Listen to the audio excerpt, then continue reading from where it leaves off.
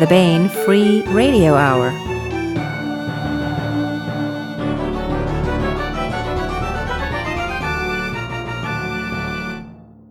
Welcome to the Bain Free Radio Hour. It's a pleasure to have you along. I am Bain Associate Editor and your podcast host, David Afsharirod. Today, we continue Sean Patrick Hazlett's discussion about UAPs, unidentified aerial phenomenon. We're going to jump right back in with Patrick Childs, Joel Presby, Robert E. Hampson, and Les Johnson. If you didn't get a chance to check out part one, go to our website, bain.com, and find it there or wherever you get your podcasts. There's been a lot of discussion about what these UAP might be, whether they are the products of some sort of foreign military or perhaps super secret projects of our government. Of course, extraterrestrial intelligence can't be ruled out. But as we jump back in, Les Johnson posits another possibility. Let's take a listen. I have to throw another curveball in here, folks, okay? All right. We are hopelessly American and Western and reductionist in the way we're approaching this. I mean, how many of us are trained in science, engineering, military tactics, went to college, have a Western education? We're right in the middle of this. How many? And so I'm just going to throw some numbers out there, okay? And then I'm going to tell you why I'm doing that. There are, over 1 billion people who are Muslim, identify as Muslim. There are about 1 billion or so people who are Christians of various flavors. There are Buddhists, there are Hindus. Almost all of these religions teach that there are spiritual beings, right? There are big fractions of humanity who are not in North America and Europe, maybe Japan, but are in other parts of the world that are seeing these same things. And they are seeing something that Patrick, you were talking about earlier in terms of worldview. Their worldview has this in the context of their theology and their religion. And I have actually read some threads from folks who are very much in the Christian tradition of biblical literalists, okay, who look at this and say it's the return of the Nephilim is right there, done, from biblical times. And we can say, yeah, right. But we have to remember, we are in a secular culture looking at this through our secular scientific worldview. And there are a lot of people out there, including in our worldview, who have a different worldview where, like you mentioned, if there was, life out there, it might challenge some of your core beliefs. And I respect that because it would be a challenge to some of mine. I am a Christian. Do I think this is the Nephilim? No more than I think it's aliens. Do I rule it out? No, I don't rule it out. I don't know what it is. So let's take this thread. That's where I'm coming from too, Les. If this turns out to be real, honestly, I don't know what that means.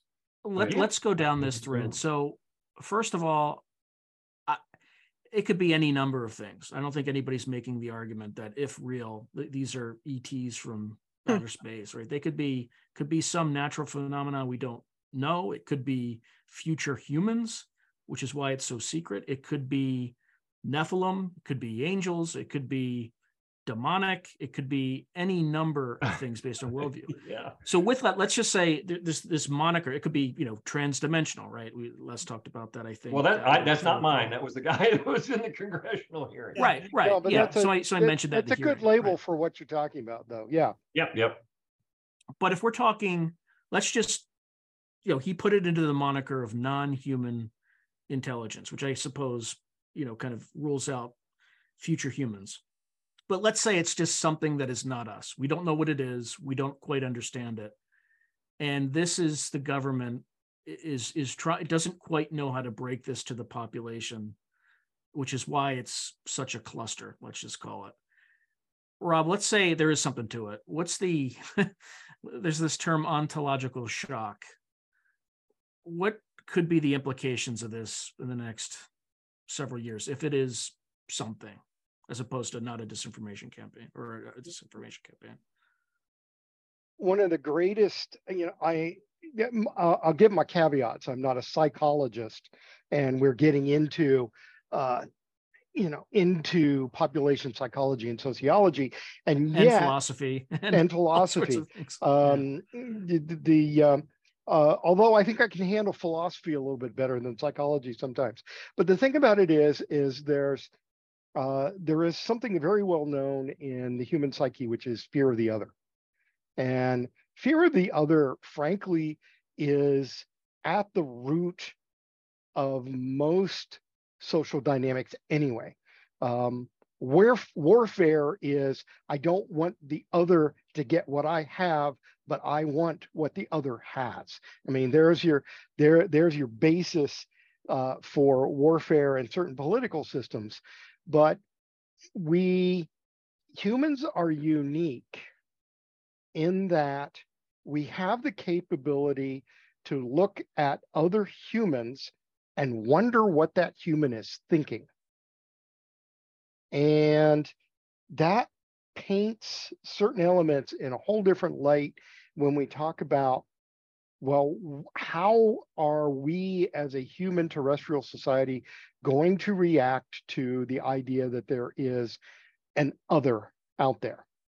And part of us is going to want to, part of us either as a human individual or as a society is going to want to figure out how the other thinks, what the other thinks about.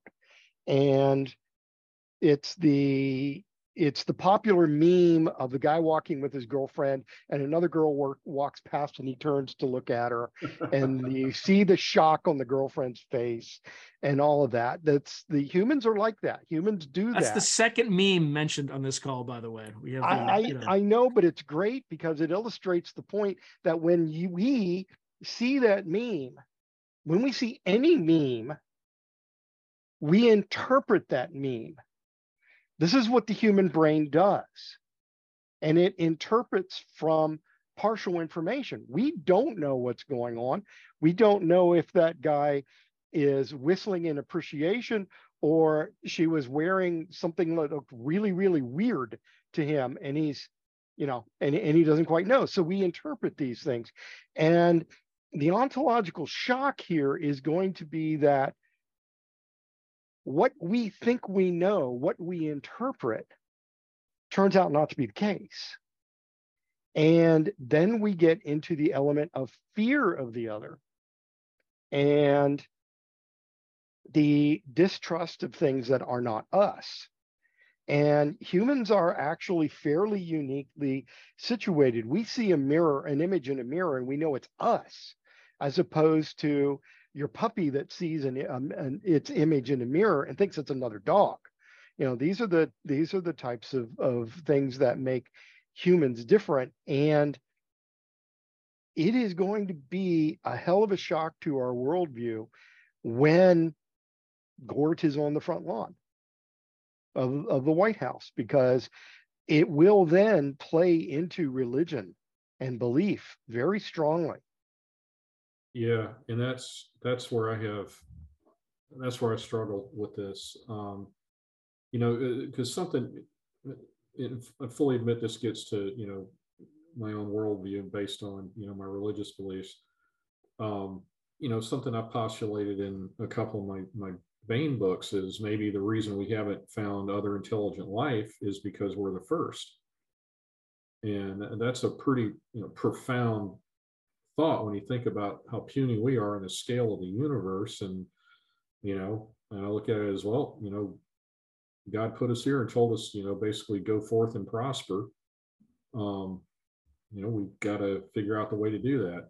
If it turns out that we're not alone and we're just one of many civilizations, I really don't know personally what that means, for my beliefs. I know some people who say we'll just roll right off of them, going back to more memes of the one with the screaming NPC and the regal guy with the beard, what would you Christians do? Well, we'd send out more missionaries. Well, didn't Arthur C. Clarke say something to the effect of, I don't know if we're alone or there's others out there, but either one is terrifying. If it wasn't Clarke, it was someone of that era, because I remember reading that quote. Yeah. Well, and that's true. I think if we are the elder, if we're the first, we have a lot of responsibility. And maybe we're the elder race, right? Well, I heard a lecture by Frank Tipler, the guy of the Omega Point and all that, and he was talking about that very topic. Anyway, that's another podcast topic. But I mean, I don't think there's any denying if assuming this stuff is real and it's from somewhere else and operated by people who aren't human. I don't know. I can see it upending a lot of belief systems and causing a lot of people, personal personal crises of faith. So do you think this is part of the campaign to ease us into it? I mean, that was something I think Rob mentioned a few minutes ago, that we're being conditioned, or somebody if it's real, I certainly think it is. If it's real, honestly, I'm just going to lay all my cards out personally. This doesn't affect, for you Bane fans out there, this doesn't really affect the stories I tell, but from a purely personal point of view, I hope it's not, because mentally I just don't want to go there. But I like to try to live in the real world, so I've got to consider everything and be mentally prepared for it. I'm not going to just go whistling past the graveyard. I was never one to believe that way, and I know people who, anything that happens that's outside of the box they want the world to be in, they'll just say, "Oh, that's just demons." No, yeah, you're right. They do. Yeah, You're right. I've never functioned that way. And again, I'm not going to just wave my hand and pretend that things aren't what they are. But well, this is a great question. I think we should kind of go. I mean, unless people don't feel comfortable with it, I think let's just go around the horn and, like, do you think some aspect of it is real? Let's just put it that way. I'll start with, we already had Patrick. Rob? Well, the problem that I see is, as a neuroscientist, I feel that if we're dealing with sentient aliens, another life form, communication bar is so high because we live right next door to dolphins, great apes. Mm-hmm. And how long has it taken us to get the rudiments of what their internal language is? And an alien's going to be alien, and their thought processes are not going to be ours. And there's not going to be a Rosetta Stone there or a universal translator to translate. And we as science fiction authors have this conceit that prime numbers and the periodic table are going to be the basis of our ability to communicate with an alien race. And I don't see it. So the thing about it is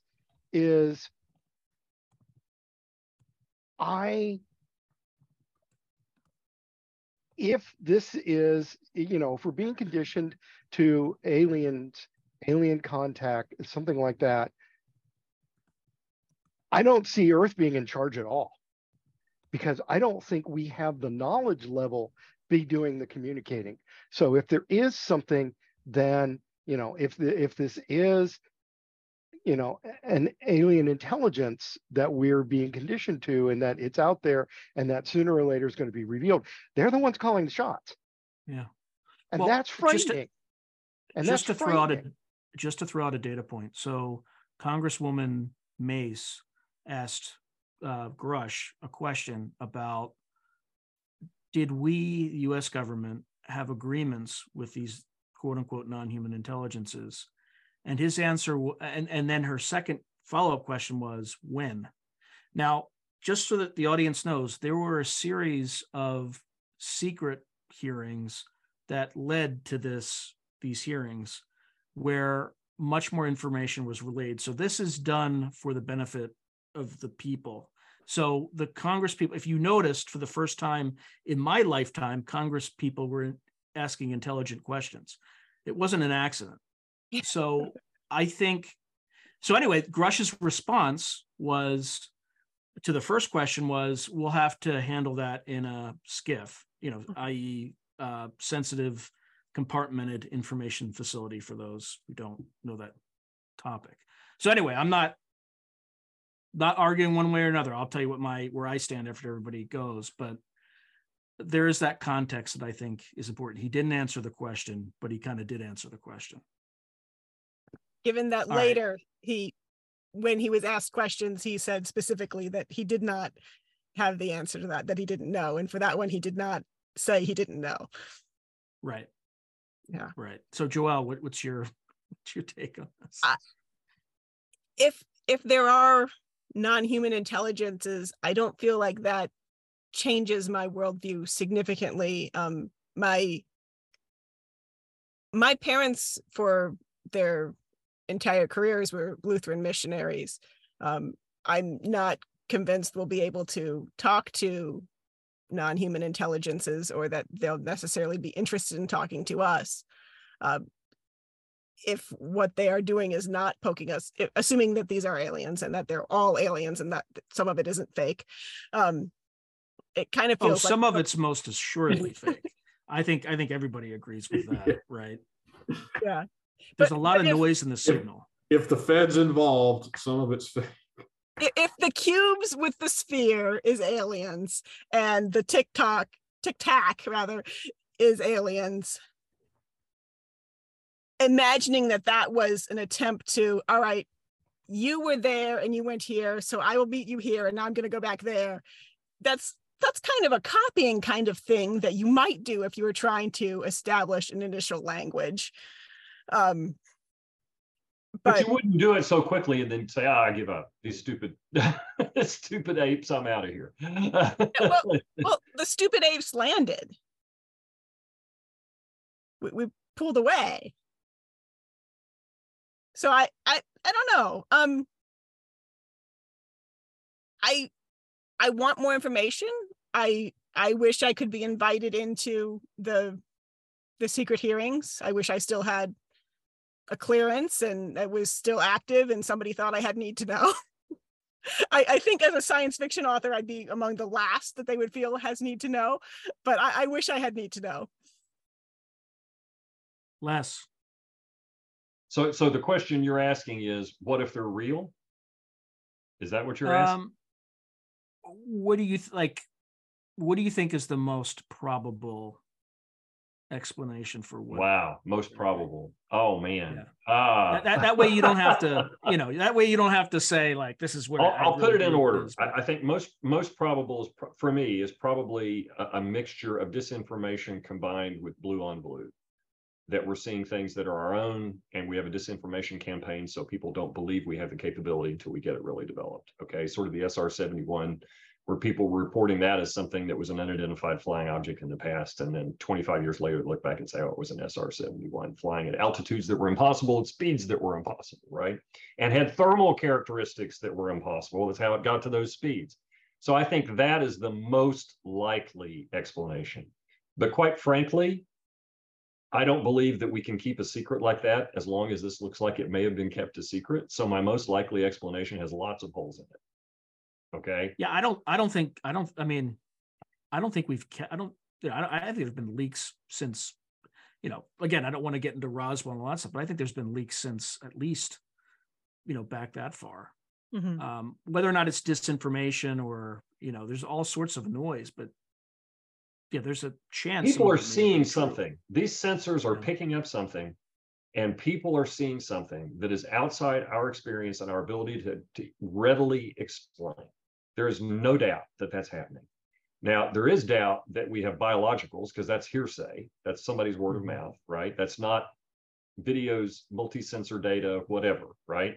Some of this stuff is out there and it's real.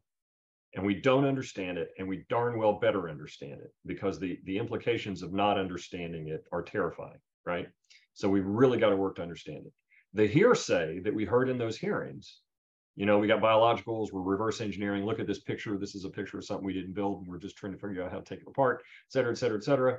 Okay, get the real data, like we've got real data that was released on some of these sightings from the aircraft carrier, from the Tic Tac. And again, go look up Mosul Orb. I'm telling you, it'll freak you out. If you haven't seen that full video, you got to go look at that. But the skeptics are calling that a helium balloon or something like that. No. Okay. I'm just putting that out there. I'm just playing devil's advocate. Balloon. Yeah. Yeah, Yeah. right. Okay. Or like a balloon or something. Maybe. All right. I'm skeptical of those skeptics, but it's just there's something being seen, and we need to understand what it is. And I think we need to have our worldviews open wide enough to follow the data wherever it leads, even if it's uncomfortable. Mhm. Okay, so here's where I come out on it. And I'm going to start with an incident that happened in 1967. Are you all familiar with the Malmstrom incident in Montana, the ICBMs? Maybe. Is that where they shut down an ICBM Yeah, site? there's been a few occasions, but there's an incident where the Russians turned them on. There's been an incident where the Russians ICBMs were turned on, and there's been an incident, I think 3 separate occasions in 1967.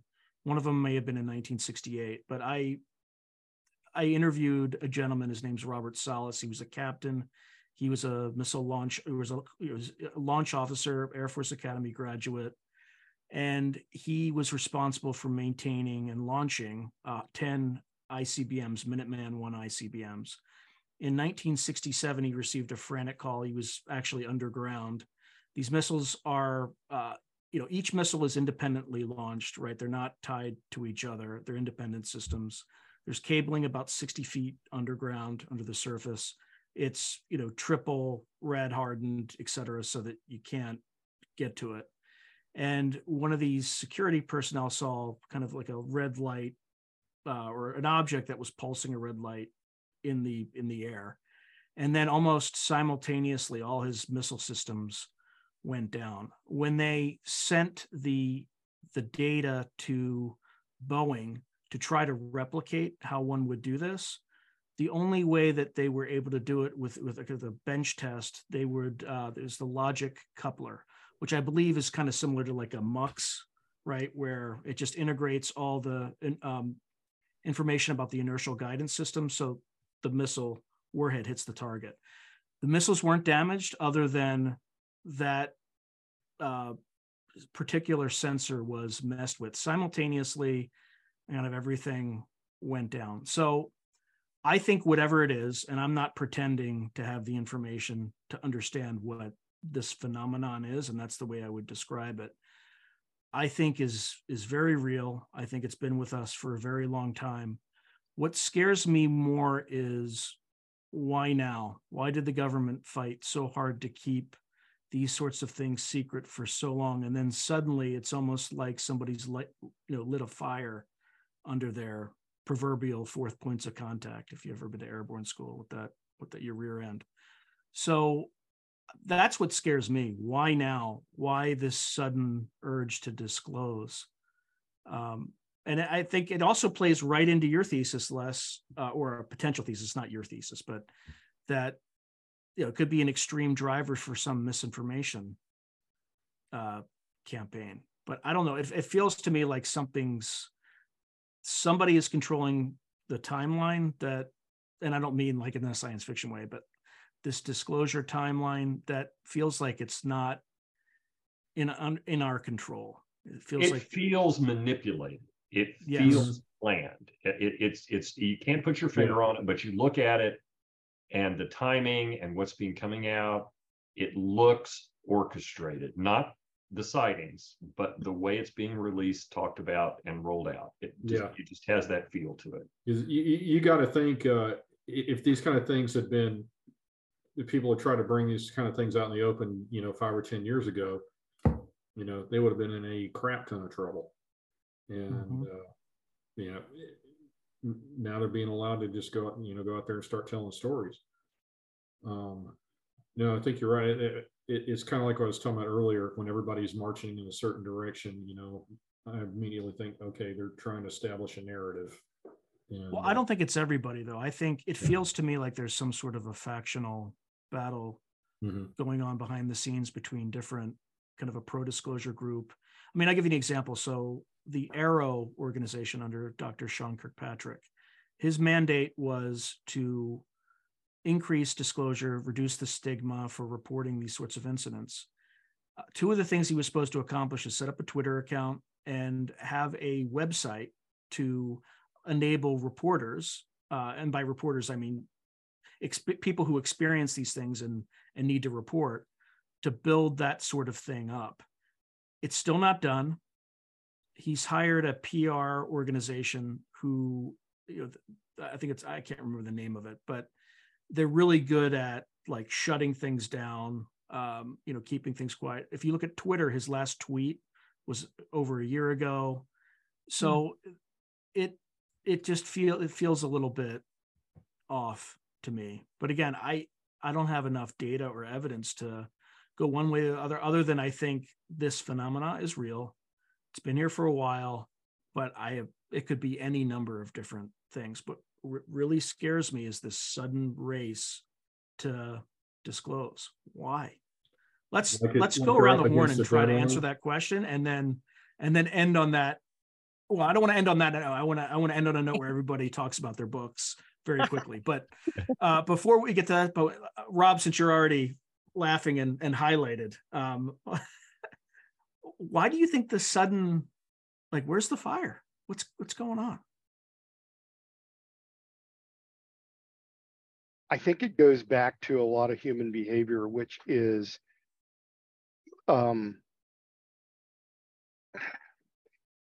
there's a phrase I don't want to use here because it's charged, but I think that when we see somebody admitting something, there is a strong urge that is part confirmation and part need to belong that says, okay, I'm going to tell my story as well.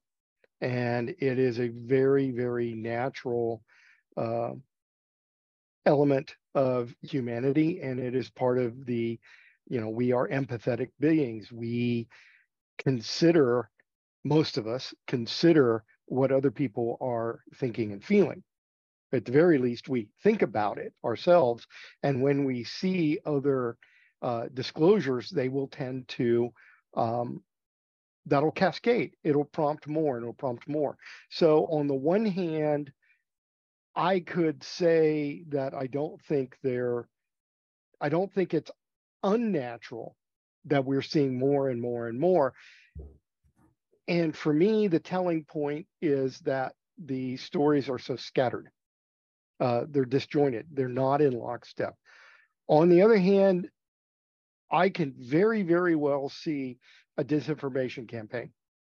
This is disinformation because we're trying to pull your attention away. Now, that attention could be pulled away from, hey, the aliens are already here and you're not going to like what they have to say, to this is our tech and we just want to make the enemy distrust it enough that we'll surprise them when we deploy it.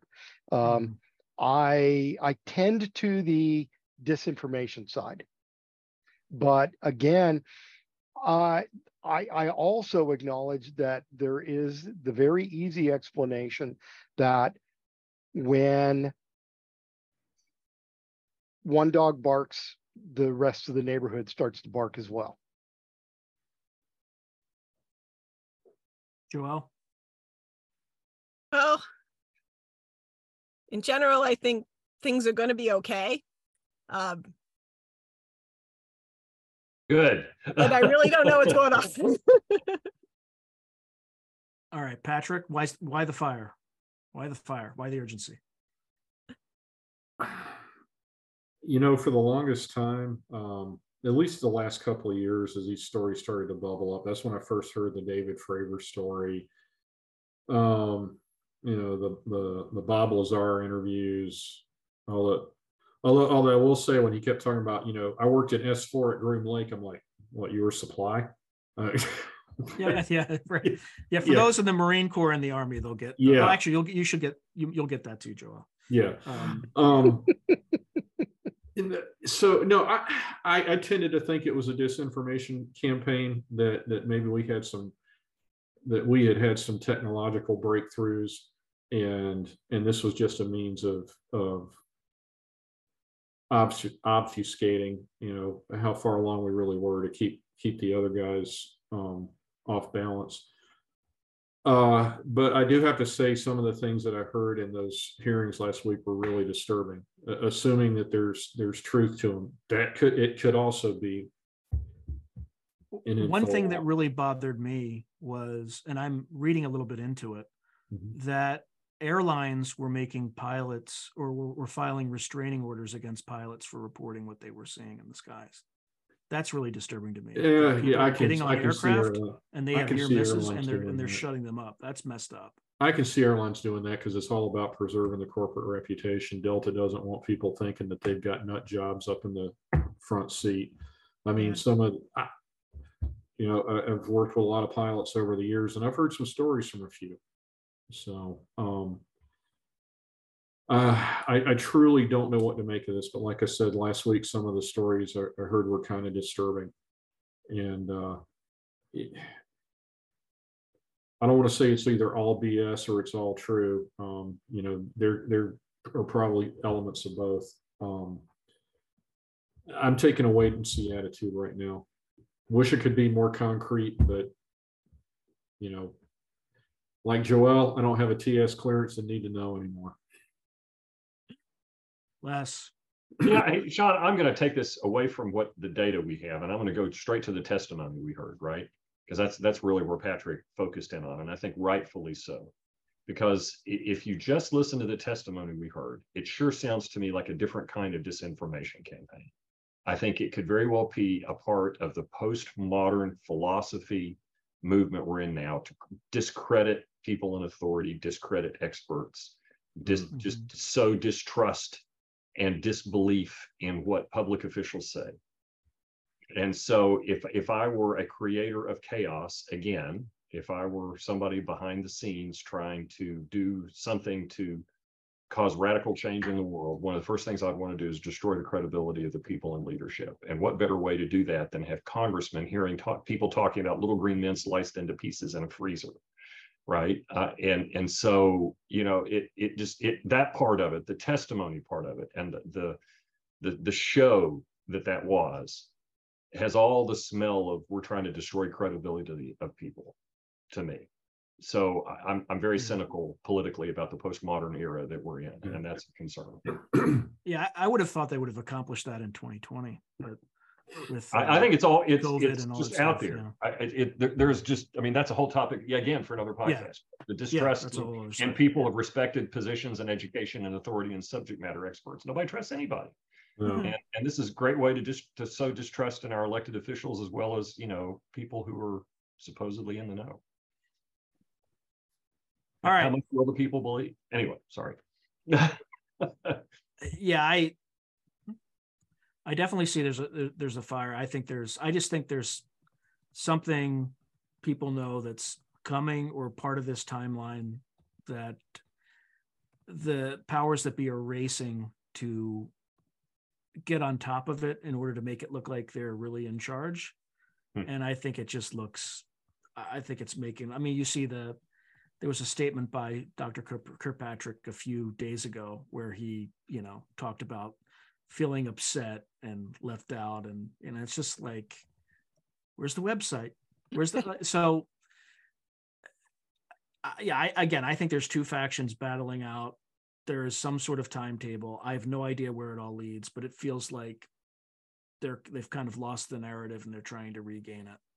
So, all right, with that, let's talk about very quickly, because we've been on for a while. So, Les, let's start with you. What books should people be buying? Oh, wow. If you're talking about what books of mine they ought to be buying, I'll tell you right now. Absolutely. What books should they be buying from you, Les? Yeah, I've got two. One, unfortunately, one's not a Bain book. It's the one over this shoulder over here, Traveler's Guide to the Stars. If you're interested in what it's really going to take to go to the stars, and you're not an expert, not a scientist, that book's written for you. It's from Princeton Press, and it's done fairly well. I'm really excited about it. It's the first book I've had that's going to be translated into 6 other languages. So I'm thrilled. I'll be soon getting multi-language editions of the book. Now from Bain, I don't have a big placard for it, but I know Rob contributed, and we got a couple of things. One is the anthologies that we do that follow on the interstellar workshops. The Ross 248 project is a big one. It's an anthology that just came out from Bain. People talk about traveling to other worlds, which tackles, well, what do we do when we get there? And an excellent anthology, by the way. Oh, well, thank Definitely you. recommend. A lot of fun putting that together. Some great stories from very many different writers, and it's out in trade paperback from Bain as of, gosh, not more than 2 months ago. So I think folks ought to check that out. Patrick. Well, I didn't set my placards up behind me like I usually do. You showed us 2 books before we started recording, man. Just show them. Okay, well, Make let me them jump off go. camera. Shameless plug time. Is that an alien behind you? Sorry, go ahead. Extreme close up. Nice. Escape Orbit came out in April, and it's the second in a series. Near future hard science fiction does get into some exploration of who we are, where we're going, how did we get here, are we alone, if we're the first, or excuse me, if we are alone, then we were the first, and what kind of special responsibilities does that put on us? I was also in Les's Ross 248 Project anthology.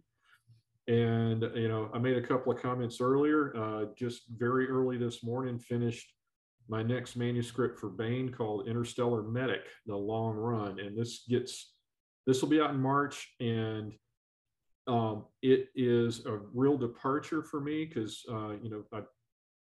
I've always written, I like the near future hard sci-fi / techno thriller type stuff. Never written about space aliens. This one I just finished last night is all about space aliens. Awesome. And about a human paramedic that gets caught up in that world that she thought was just supermarket tabloid stories. And I have a lot of fun with a lot of well-worn sci-fi tropes and UFO abduction stories.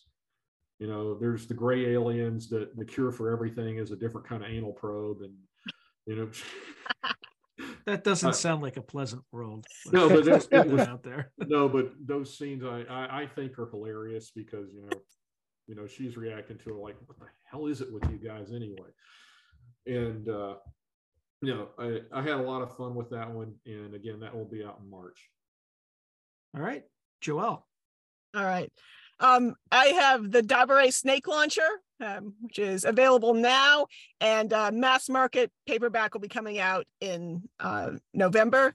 And it's a near-term science fiction, and the idea is that everything has been okay enough that we've got a near-term world where Earth is similar to now, but everything's a little bit better, such that we can have the story that I wanted to tell about getting humanity off the planet. And where in Africa does that take place? I'm asking because there's the space elevator ground station is on Mount Kilimanjaro, and because we've already got a lot of junk in orbit around Earth now, and you need to clear it out to have a space elevator that wasn't a massive problem, there's a second spaceport that gets built in West Africa and Cameroon, where I happen to have grown up. Yeah, West Africa is having some problems in the past week. You've seen in Central Niger, and there were I thought a lot about taking current problems and making them worse and making them still present. And I thought, no, I get to write something that's a little bit utopian, and we can have those things fixed by then. Yeah, no, that's good. That's always a great Bain book. So definitely check it out. Other conflict. Yeah. Robert. Or I'm sorry, I never called you Dr. Hampson. I should have been. Please don't. Same thing. Yeah. Please don't.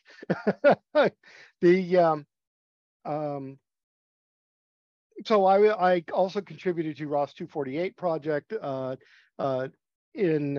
contributed to Interstellar Travel Purpose and Motivation, which is in fact a nonfiction serious, what are we going to do to get there? Why are we going to go to other planets, other stars? And of course, the moon in the desert. And Joelle and I have been friendly competition with our 2 books that came out very close to each other. And the The Moon in the Desert is my retelling of the $6 Million Man. My character, Glenn Shepard, is a flight surgeon. He wants to go to Mars, and he doesn't get there because he is a doctor. He is a sort of person that will run toward danger. And when he does so, he gets so badly injured, he's going to have a bionic rebuild.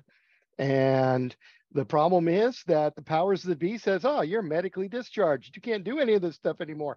And he says, I got rebuilt specifically so I could do all this stuff.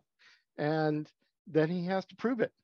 And there is a circumstance where he is quite literally the only man for the job, the only bionic man for the job.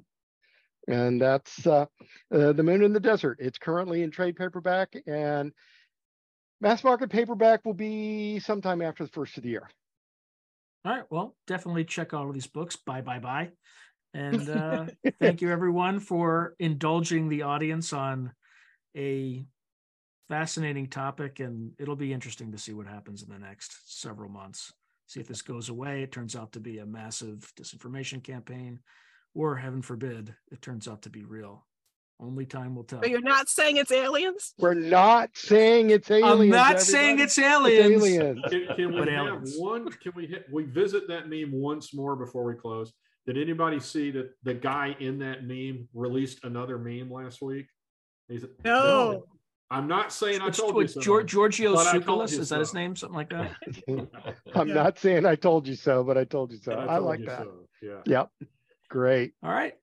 Well, thank you, everyone, and have a great night. All And right. it was A a lot of pleasure. fun. Thanks. Thank you. Thank you. Thank you. And now we bring you our audiobook serialization of Tinker by Wynne Spencer. Inventor girl genius Tinker lives in a near-future Pittsburgh, which now exists mostly in the land of the elves. She runs her salvage business, pays her taxes, and tries to keep the local ambient level of magic down with gadgets of her own design. When a pack of wargs chase an elven noble into her scrapyard, life as she knows it takes a serious detour. Tinker finds herself taking on the Elven Court, the NSA, the Elven Interdimensional Agency, technology smugglers, and a college-minded xenobiologist as she tries to stay focused on what's really important, her first date. Armed with an intelligence the size of a planet, steel-toed boots, and a junkyard dog attitude, Tinker is ready to kick butt to get her first kiss. It quickly became apparent that there were two types of armed elves present. Hospice security appeared to be Ledin-cast, in camouflage green and browns, done with elfin flair for fashion. They carried bows and spell arrows and interceded between the humans of the EIA and Windwolf's personal security, which was all higher-born Sakasha caste, armed to the teeth and thoroughly peeved. Even the hospice healers seemed intimidated by the Sakasha, taking care to make no threatening moves as Windwolf was shifted off the work table onto a stretcher and then handed out the trailer. The cousins were kept back, out of the way, as the healers and the Sakasha carried the injured elf into the hospice. By then, news of the cousins' arrival with Windwolf must have reached the enclaves that lined Elfhome's side of the rim. Elves drifted out of the darkness to gather in the parking lot. They were largely ignored by everyone, but seemed satisfied with swapping information among themselves. Only one rated attention from the guards. She drifted out of the woods like a will-o'-the-wisp. A gleaming beauty who made Tinker extremely aware of how short, dirty, and scruffy she herself really was in comparison. Obviously one of the high caste, the female crossed the parking lot and stopped one of the hospice guards with a touch of her luminous hand. The two made an effective roadblock, preventing the cousins and their joint elf/human guard from entering the hospice. "Wolf who rules has been found?" the female asked in High Elvish. The guard bowed low and answered in a rapid flow of high tongue that Tinker couldn't follow. Tinker had always found the more formal language to be too tedious and pretentious to become fluent in it. She did catch, however, the female's name, Setato Fahali Bateli. Roughly, it meant sparrow lifted by wind. though the setato could indicate soaring rather than lifted. While the female did not seem the type to take a human nickname, she would probably be called Sparrow.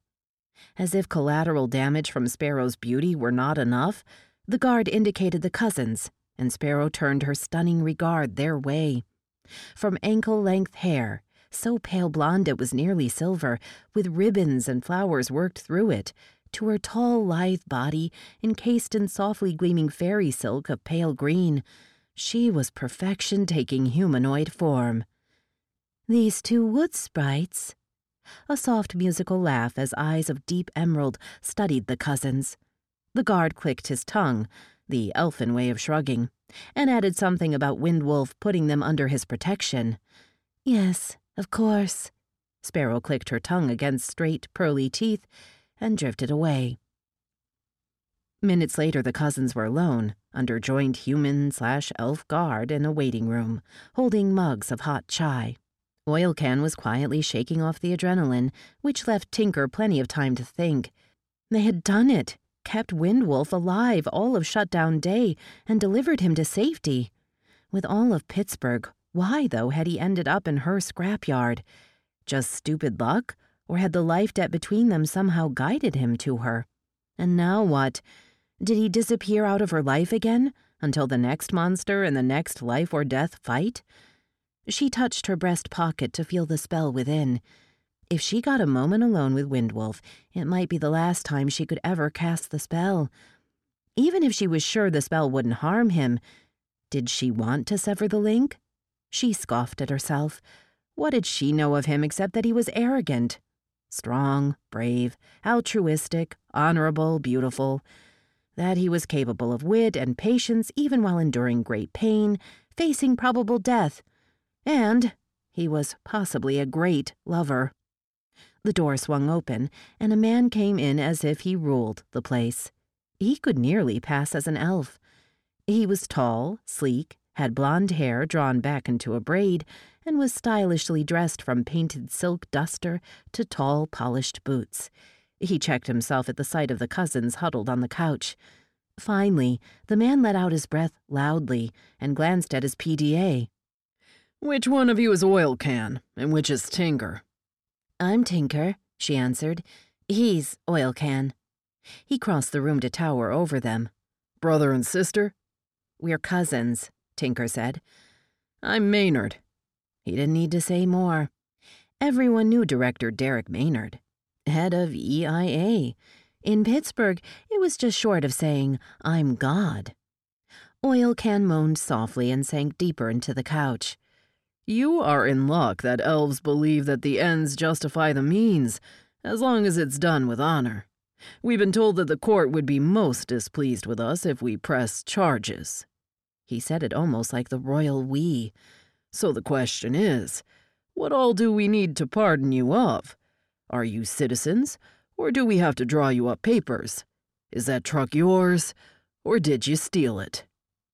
"We're citizens," Oil Can said, "but we need our papers back. Your men never gave them back." "We didn't do anything wrong until your men attacked us," Tinker said. Maynard looked at her, eyes narrowing. "Was this before or after you destroyed the checkpoint?" "We were waiting for startup about a mile from the checkpoint when they forced their way into the trailer," Tinker said. "They were going to kill Windwolf. I had Windwolf's gun, so I pulled it on them. I made them get out. Then we rammed the gate." Maynard studied her, all expression going from his face until he was unreadable. "What made you think they would kill Windwolf?" "The one who got into the trailer called Windwolf Sitting Duck, or something like that." "Easy prey," Oil Can mimicked their thick, rough voices. "He said, 'He is here, easy prey.' Then the other said, 'Do them all quietly.' They were going to kill all of us." "Yeah, no witnesses," Tinker said. "What makes you think they were EIA men?" "They had on the border guard uniforms and asked to see our papers." "It is important for you to understand this." Maynard dropped to one knee so he was level with them. "The EIA did not try to kill Lord Windwolf." "They were too big to be wearing stolen uniforms," Tinker said. They were taller than you, with lots more muscle. Whether they were truly EIA or not is yet to be seen. I doubt very much that they were my men. If they were not acting under my orders. It is very important that no rumors to the contrary start. Me sanctioning a murder of Lord Windwolf would mean war. Perhaps war isn't a strong enough word. It would be genocide. The elves would rid Elfhome of humans. Had he ordered it? Tinker considered what she knew of the man. Everyone had something different to say about Maynard, some of it insulting. No one called him stupid, though, and sending men in uniform would be the height of stupidity. Okay, Tinker said. You had nothing to do with it. So I guess this means we won't get our papers back. I will see you are issued replacements, Maynard said. We had reports that Windwolf and his guard had been attacked by wargs just before shutdown. His guard had been killed and he disappeared. We had no idea if he was in the city or still on Elfhome. We were hoping he made Elfhome. Apparently he didn't. How did he end up with you? The wargs chased him into our scrapyard at midnight last night. I was there alone. They were temporary constructs, so I was able to disrupt them with our electromagnet. They reverted to dogs and Windwolf shot them. And you've been sitting on him the last 24 hours? Tinker explained about Johnny refusing to treat Windwolf and about taking the elf noble to the observatory. Maynard cursed softly. None of them thought to call the EIA? No, Tinker admitted. What could you have done? The hospitals don't treat the elves because the elves are worried we'll take blood samples in order to study their genetics and use it to tailor spells and germ warfare. You took a member of the royal family to a conclave of scientists while he was helpless. Do you have any idea what this might mean to our peace treaty? We told him the choices. He agreed to it, Tinker said. Besides, we gave him our word of honor. No one took samples. You know that for certain? You were with him every second? When I wasn't with him, Oil Can or Lane was with him. We didn't leave him alone. Who was Lane? Dr. Lane Skansky. She's a xenobiologist. She did the first aid on Windwolf. He asked her first if she understood the treaty and would swear to abide by it. Oil Can nodded. Tinker vouched that Lane could be trusted, and Windwolf said that was good enough for him. Maynard looked at her in surprise. He trusted you to vouch for someone? Tinker shrugged. I suppose. I saved his life. He saved mine. He defended my honor. I helped stitch him together. I got into bed with him. It was one hell of a 24 hours, okay? I see. Maynard continued looking at her, but she couldn't read his expression. Are we all free and clear with the EIA? Tinker asked. Maynard sighed. We need you to describe the men who attacked you the best you can. We'll get someone in with a composite sketch program. I know you've been through a lot, but we need to nail these men. He gave them no chance to say no. Standing, Maynard motioned to one of the human guards to make his wishes reality. If Windwolf is out of danger, can I see him to say goodbye? Tinker asked. I'll let his staff know, Maynard said. They'll decide. With that, he swept out of the room, apparently to start the search for the mysterious assassins. The cousins were left, once again, under the joint guard. A police officer with a data pad showed up. They worked through sketches for the three big men. Oil Can proved to have a better memory for their faces, despite the fact that Tinker had interacted with them longer. The cousins were provided with forms to fill out and turn in later to replace their lost citizen papers. As they finished up, an elf came and announced something in fast High Elvish. Windwolf is sleeping, Oil Can translated for Tinker. He had had the patience to learn High Tongue, where Tinker had not. He left word that our desires be met. Can I see him? Tinker struggled through the request in High Elvish, earning a surprised look from Oil Can over the top of his chai. Batya? The elf asked. Now? Tinker stood and did a formal bow. Sha, Om Geyeto. The elf returned her bow and led her to a door flanked by two stunningly beautiful elves, elegantly carrying swords and automatic rifles. She ducked between them, feeling as scruffy as a junkyard dog. They had worked serious healing magic on Windwolf. All his wounds were mere puckered scars. While he slept deeply, his breathing was regular and easy. All in all, he looked better than she did.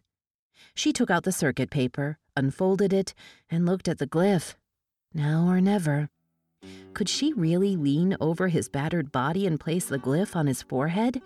Cast the spell and hope for the best? Play magical Russian roulette with his life? She flashed suddenly to the weight and shape of his pistol in her hands and shuddered at the thought of pressing that steel barrel to Windwolf's temple. Never. She dropped the paper into a wastebasket next to the bed.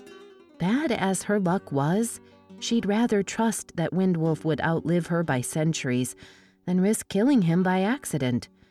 Standing on tiptoe, she kissed Windwolf goodbye, lightly on his bruised, perfect lips. Perhaps in another 5 years, some monster would chase him into her life again. Strangely enough, she would miss him this time. That was another installment in Win Spencer's Tinker, and that's it for the podcast. Thanks as always to Audible.com and podcast theme composer Ruth Judkowitz. Praise, thanks, and gratitude to Les Johnson, Patrick Childs, Joel Presby, and Robert E. Hampson for sitting down with us these last 2 weeks, and good night, Tony Daniel, wherever you are. This is David Afsharirad coming to you from a soundproof bunker somewhere deep in the heart of Texas. Join us here next week at the hammering heart of science fiction and fantasy, and keep reaching for the stars.